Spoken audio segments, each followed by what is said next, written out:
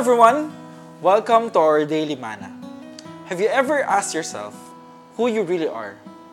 If we could get an honest picture of ourselves, will we see ourselves or fragments of every people we are with? We believe that knowing our right identity is important because who we are on the inside dictates what we do on the outside. We will live our destiny differently if we know our right identity. And we can get our identity from various sources. It can be our parents, the friends we hang out with, the thing that we do, or even the little voices that we hear in our heads.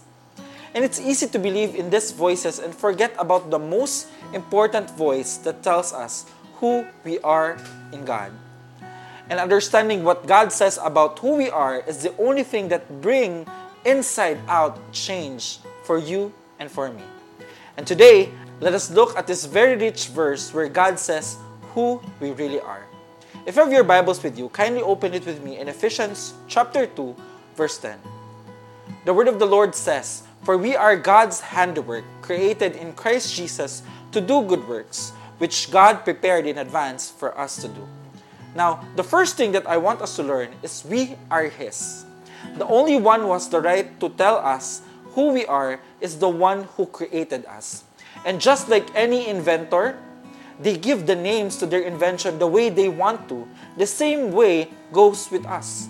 We were created by God, thus, He alone is the one who has the right to give us our identity. And the second thing that I want you to learn is that we are His workmanship.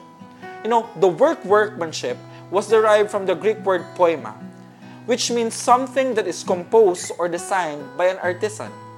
It means that we are a work of art, a masterpiece, and we are not just any kind of masterpiece.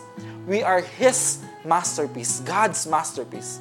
And we were well thought of by the God who created the vast heavens and the earth.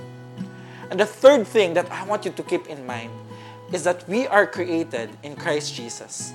The words in Christ Jesus reminds us where our identity comes from.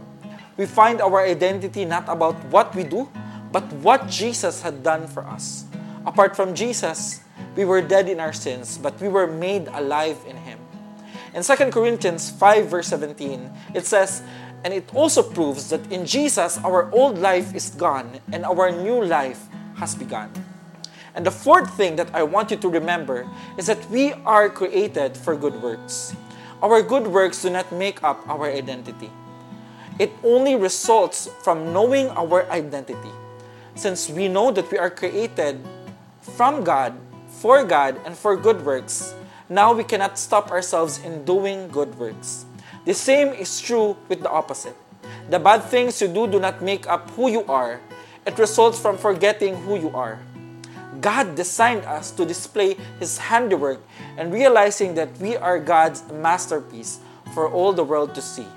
The changes that we have in our lives is actually God changing us from the inside and out. We are not what others say we are. We are not what we think about ourselves. We are not what we do nor what's been done to us. And we are not what the world makes of us. We are what Jesus has done for us. And we know who we are. We will know what to do. Understanding our identity in Jesus is what produces inside-out change. And it is my prayer that for you and for me, we will continually know who our God is, the one who created us, and to know our identity that is deeply rooted in Him. Allow me to pray for you. Our most gracious Heavenly Father, Lord, I praise and thank you because today, this very moment, you have reminded us who we are and whose we are. And thank you, Lord, because we belong to a God who is good, who is great, and who has loving intentions for His creation.